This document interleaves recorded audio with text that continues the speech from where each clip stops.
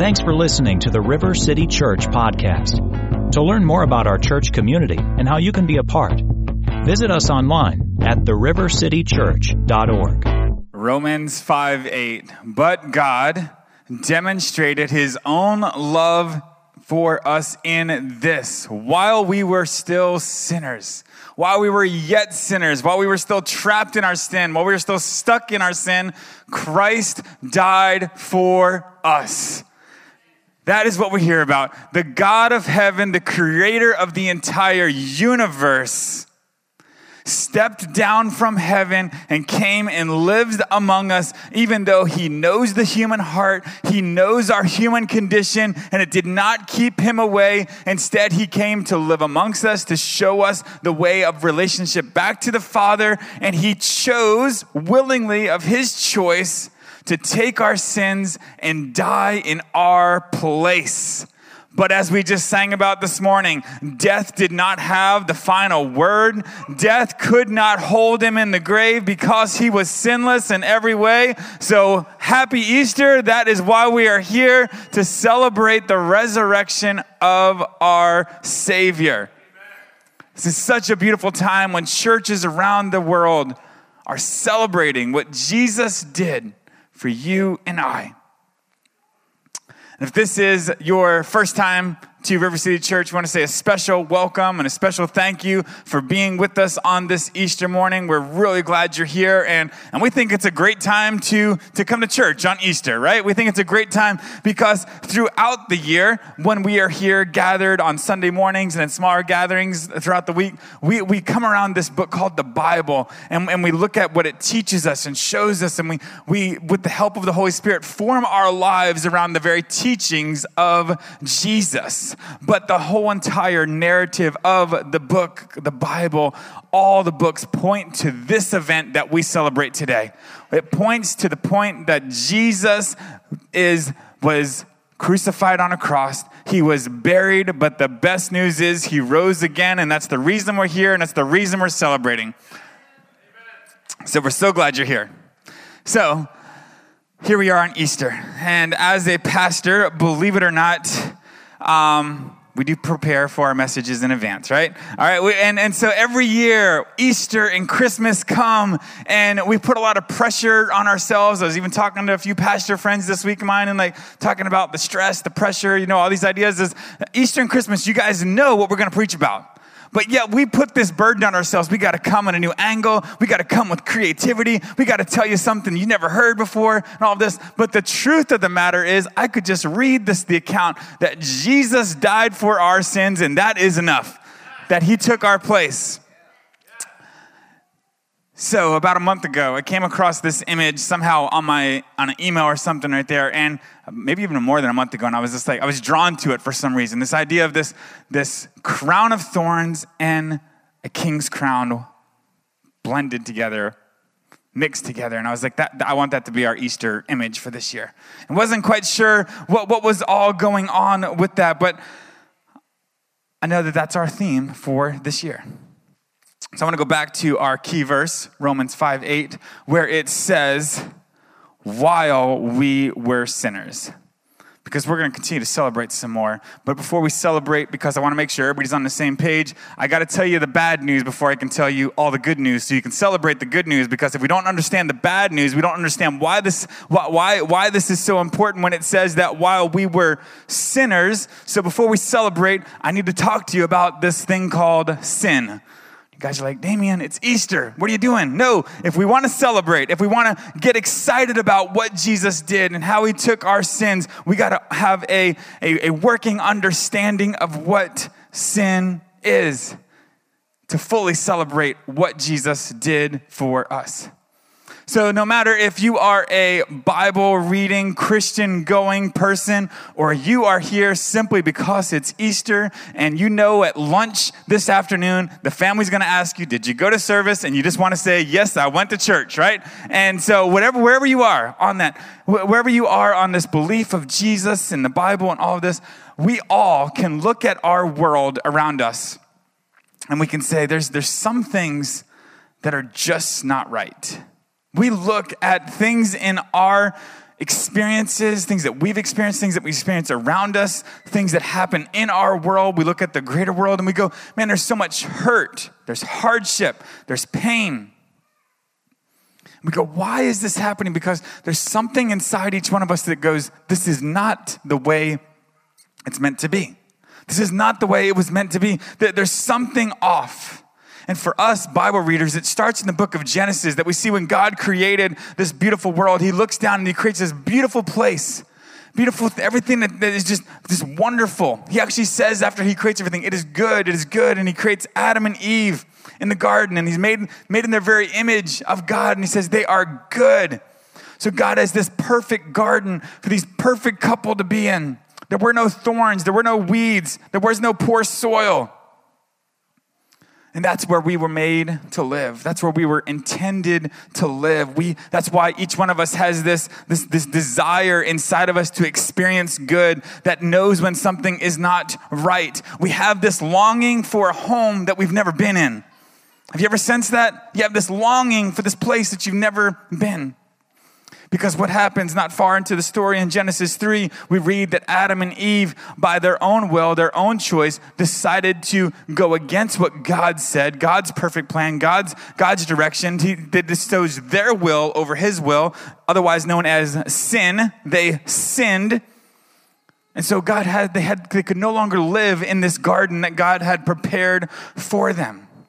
Because in this garden was one tree that they were not supposed to eat of, knowledge of good and evil. And then there's another tree, the tree of life. And God knew that if they were to eat of the tree of life, that they would live forever in their fallen state.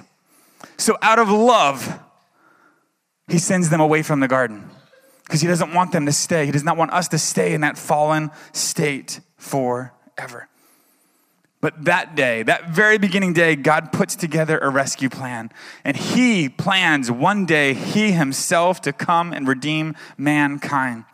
But before that, Genesis 3, we read this, says, Genesis 3, after they had done this curse comes on the land. So God says this, says, so I will put a curse on the ground. The ground will produce thorns and weeds for you, and you will eat the plants of the field. So from the very beginning, because of sin, the consequence of sin, the image of sin, the result of sin, we see thorns. We see thorns. And then from then on, we see a struggle with trying to get the ground to produce food for us. So this spring, as you start working in your yard, and every time you get pricked by a thorn in some kind of way, I want you to remember that is the consequence of sin. They were not intended to be there, but it's a consequence of sin. And then throughout Scripture, in fact, over 50 times in my study, I came across 50 verses symbolize thorns as a result of sin, disobedience, the consequence of sin, of thorns. For one example, Proverbs 22, verse 5 says this, corrupt people walk a thorny path, treacherous road. Whoever values life will avoid it. He says there's a thorny path. There's this path that pulls you in. And, at first it's like, if we're honest, sin, temptation, all that, and seeking pleasure, it's good at first. It's fun at first. It's exciting at first. You enjoy it at first. But then before long, you find yourself caught in the thorn, wrapped up in it, entangled in it, and cannot get out. You're trapped in that thing that allured you away. Have you ever been trapped in thorns? You ever been trapped? It's horrible, right? I remember as a kid, not far from our house, there was this wild blueberry patch that me and my brother used to go to in the springtime and get some blueberries. And I remember my brother saying, hey, look inside there. Nobody's been in there. Look at all those ones in there. And so he helps me to maneuver, and I'm climbing up under, getting these blueberries until I'm completely surrounded by thorns and thistles and everywhere, to the point that I'm pretty sure I started crying because I was a big baby and getting poked and all this stuff. That my brother had to go back to the house and get some hedge trimmers to be able to get me out. Thorns, you're lured by that fruit, but then you're trapped. And so we read throughout the Bible this idea that thorns representing the consequence of sin. Thorns represent the consequence of sin. But Jesus is in heaven, and he sees our struggle with sin, with thorns, and the consequence of sin. And Philippians 2, verse 6 and 7 says this: though he was God, he did not consider equality with God as something to cling to. Instead, he gave up his divine privileges. He took the humble position of a slave and was born as a human being.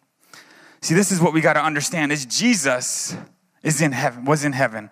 He was in heaven there with all of the divine privileges of God. He was there at the creation. He was there helping God create this world. And he is wearing a crown in heaven, and he takes it off. He removes his rightful position and sets it aside so that he can come and live amongst us. Incredible. Then he comes amongst us and he continues to talk about thorns. He shares in a few different stories and parables. And one, he tells this parable of the sower, right? The farmer that's spreading some seed. And he talks about that where he describes these seeds, and some of them fell on the road, and some fell on good soil, and some fell on a thorny area. And the thorns deprived this seed from growing. It's robbed its sunlight and choked them out. He goes on to say that this thorny path is described as a person whose heart receives the message of the gospel, who receives this thing of Jesus is the Son of God. But then the thorns of busyness, the thorns of worry and distraction and duty come and choke out their lives and choke out that very seed that was planted. So Jesus is talking about thorns over and over throughout his time. And then thorns reach their climax in Scripture with the very crown of thorns, the crucifixion of Jesus. We read in John 19, up until this point, Jesus had been having a great following. He had his disciples with him. He's in the Garden of Gethsemane praying. Judas, who was one of his disciples, comes and betrays him, actually kisses him and betrays him to these these soldiers that come and arrest him. They arrest him, they take him away. They take him through this process of counterfeit series of trials. He ends up before Pilate, who's ruling as an arm of Rome in Jerusalem at this time. And Pilate desperately wants to set Jesus free and says he's not guilty, but he's more worried about the mob. He's more worried about people pleasing. So he sends Jesus to be crucified. And this is what we read in John 19. It says, then Pilate took Jesus and had him flogged. The soldiers twisted together a crown of thorns and put it on his head. They clothed him with a purple robe and went up to him again and again, saying, "Hail, King of the Jews!" And they slapped him in the face. The thorns that cursed the ground, the thorns that were a representation of sin, are now placed on Jesus. The one that once wore a crown in heaven now has a crown of thorns put on him. Some unnamed soldier takes a branch, mature enough to have spikes on it, but yet nimble enough to bend into some kind of circular thing to put around Jesus' head. And they put a robe on him, and they put a reed in his hand, and they mock him and make fun of him. And they think, oh, this is just some heretic. This is some crazy man. And they lead him to the cross to die. But this soldier, we don't even know his name. I could imagine in that moment, he thinks he's just going with the moment. He thinks he's just being humorous. He thinks he's just mocking another person to be crucified. He's not realizing what he's doing and what it represents. That this crown of thorns that was not fashioned by a silversmith, that was not fashioned by some genius master craftsman. No, it was put together by the rough hands of a Roman soldier. It was not placed on Jesus' head with pomp and ceremony. No, it was placed on his head with mockery and blasphemy. And Jesus, who was once in heaven crowned, now has a crown of thorns on his head that represent sin from the beginning. We're going, hold on. We just said he that knew no sin. Now sin is being put upon him. Exactly, precisely. He took the sin and he bore it. And he became the substitute. Thorns that should have been mine. A thorn of crowns that should have been placed on my head and shoved into my brow. Because just like Adam and Eve, I have chosen my own way. I have rebelled against God. I have just done what I think is right in my eyes and not what God is saying is right. But God says, he who knew no sin became sin for us. He who knew no sin. And all the wrath of God against sin was placed on Jesus. We need to understand what we're talking about when we say Jesus bore our sins. That Jesus, the one that was exalted up in heaven, above all, sinless, if we got a picture of heaven of what he left, and he looks down on our misshapen, malformed, sinful selves, and Jesus does not turn away. He doesn't just love us from a distance. He comes and lives among us, and he takes our place for our sins, and he receives us. And he took the crown of thorns. Yes, physically, and they hurt. Painfully, they were hurt on his head. But Jesus took the curse of sin upon himself. The curse that was my personal sin upon himself. And on the cross, Jesus stretched out his hand and embraced every single one of us. The crown of thorns means to us today that heaven will go to any length to bring you back to the Father's love, to build that relationship again, right? The most amazing thing about the crown of thorns is that this crown belongs to me. I deserve to wear this crown. I deserve to have this crown thrust upon me. I deserve to feel the blood run down my forehead. I deserve the agony, but Christ took my crown of thorns and he gave me a crown of glory. I thought someone was going to help me preach here this morning. I thought you guys wanted to celebrate Easter this morning, right? My Lord so dearly loved the guilty one. He took my place so that I may go free. He paid my debt. He took my place that I may live. What an exchange. He takes this crown of thorns and then he gives me his crown of life. He took my crown and gives me the crown of life. He took my sin and he gave me his righteousness. 2 Corinthians 5:21 says this, for God has made Jesus, who knew no sin, to become sin for us, that we might be made the righteousness of God in him. What an exchange. What amazing love. What an amazing Savior. The crown. So it speaks of what he did, but it also speaks of anticipation. The crowns speak of anticipation. They speak of what is yet to come. See, there is a day coming, just as we sang this morning. The head that once was crowned with thorns is crowned with glory now. A day is coming. See, long ago, Jesus wore that crown of thorns. But we as believers look forward to this glorious day when Jesus will wear another crown. He will wear the crown of glory. In fact, we're told that he will wear many crowns. Look at Revelation 19:12 says this, his eyes are like blazing fire, and on his head are many crowns. And he has a name written on him that no one knows but himself. Listen, guys, the first time Jesus came into Jerusalem, he rode a donkey. The next time Jesus comes in Jerusalem, he's riding a white stallion. The first time he came, he was judged by man. The second time he's coming to judge man. The first time he came, he was a lamb. The next time he's coming as a lion. The first time he came, he wore a crown of thorns. The next time he's wearing a crown of victory.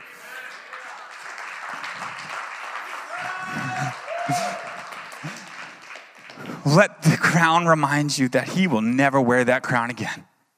He will never wear it again. Today, he is seated at the right hand of the Father in heaven, and all authority on heaven and earth has been given to him. And one day, at the name of Jesus, every knee will bow, every tongue will confess that he is Lord. Amen.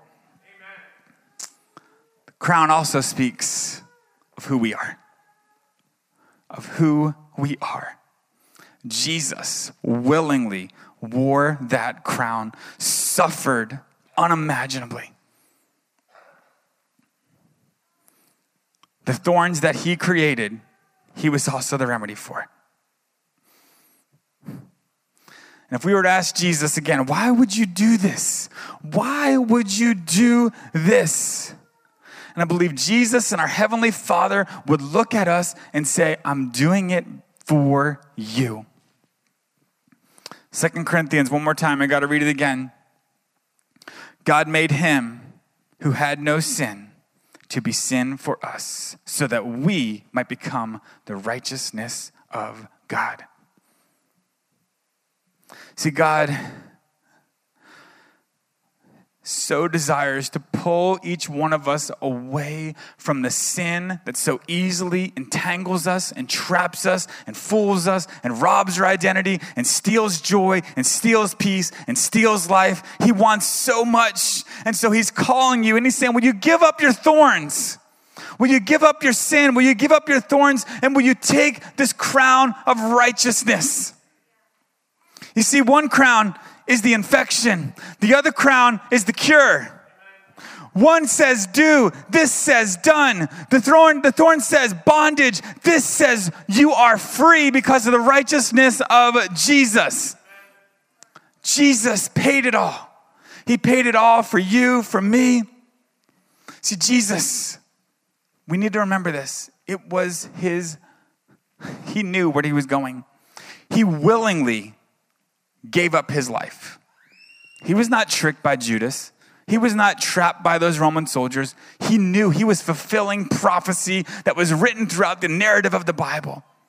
He willingly took that crown of thorns. He willingly went to the cross. He died on that cross, and he was laid in a buried, borrowed tomb for 3 days. And 3 days later, he rose again. And he got up and rolled his own stone away. That's our Jesus. So why does this matter today?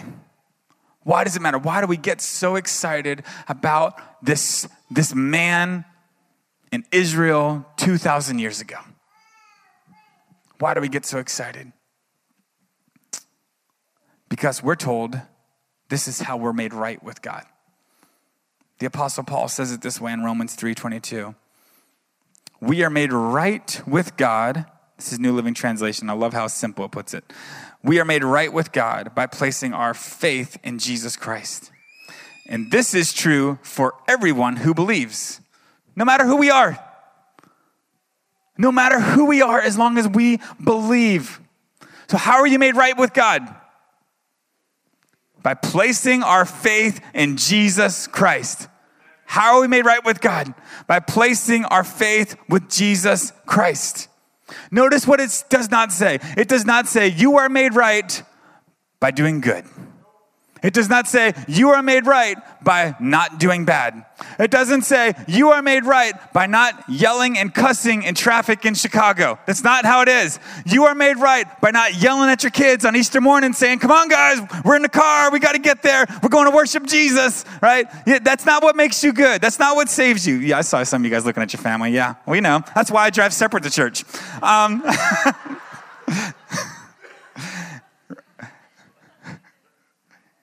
This is true for everyone. No matter who you are, don't miss this. No matter who you are, no matter what you have done, no matter where you've been, no matter how messed up your life is right now, no matter how many people you've hurt, no matter how many people have hurt you, no matter how many times you've sinned, God is giving you this gift.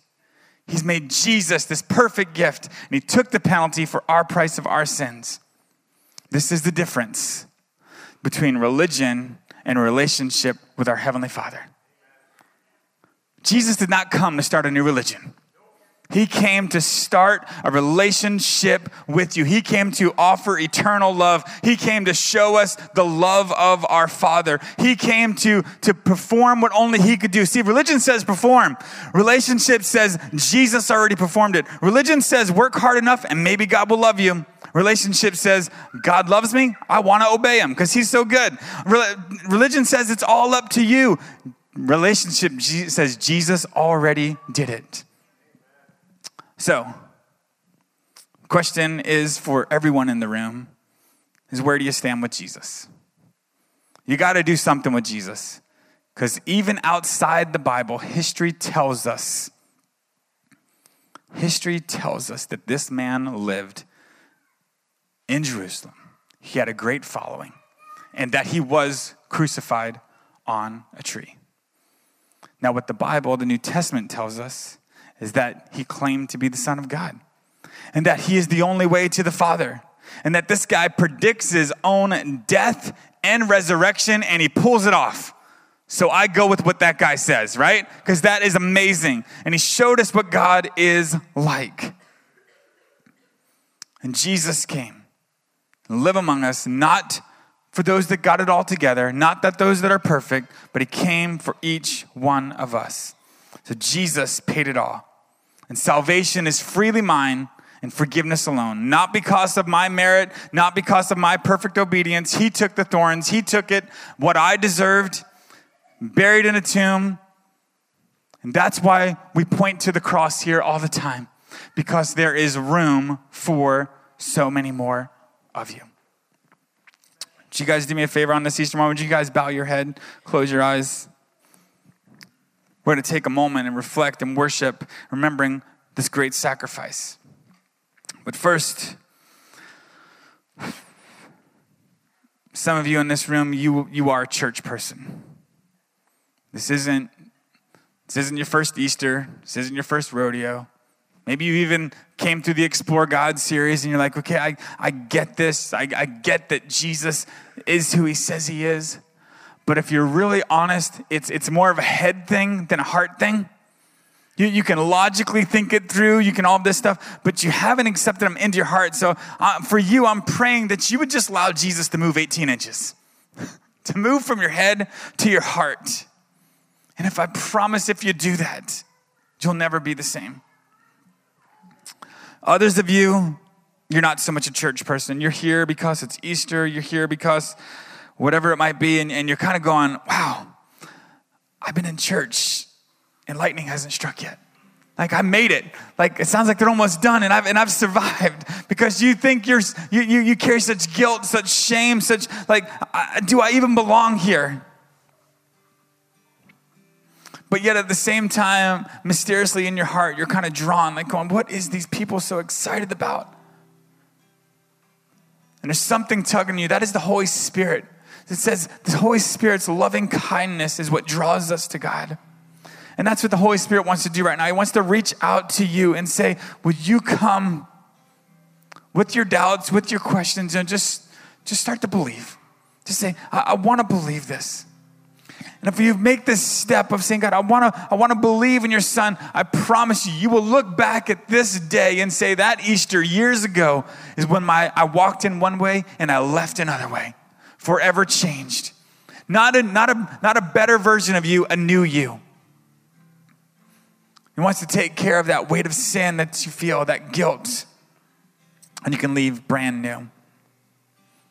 So if either one of those are you, and every eye is closed, every head is bowed, if you just let me know, just by a little motion of your hand of saying, I'm praying with you, Damien. I'm praying with you. I need the grace of God. I need his forgiveness. I need his righteousness.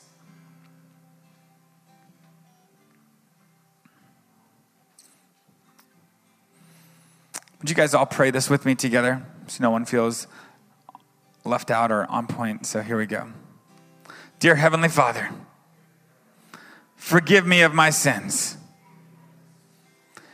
Give me your life. Give me your righteousness. And take my thorns. Take my sin. Thank you for the new life you give me. It's in Jesus' name I pray. Amen. Thanks for listening to the River City Church podcast. We'd love to hear how God is using River City Church to minister and impact lives. If you have a story to share of how God is moving in your life, send an email to amen@therivercitychurch.org. If you'd like to support our mission financially so we can continue to share messages just like these, you can give online at therivercitychurch.org/give.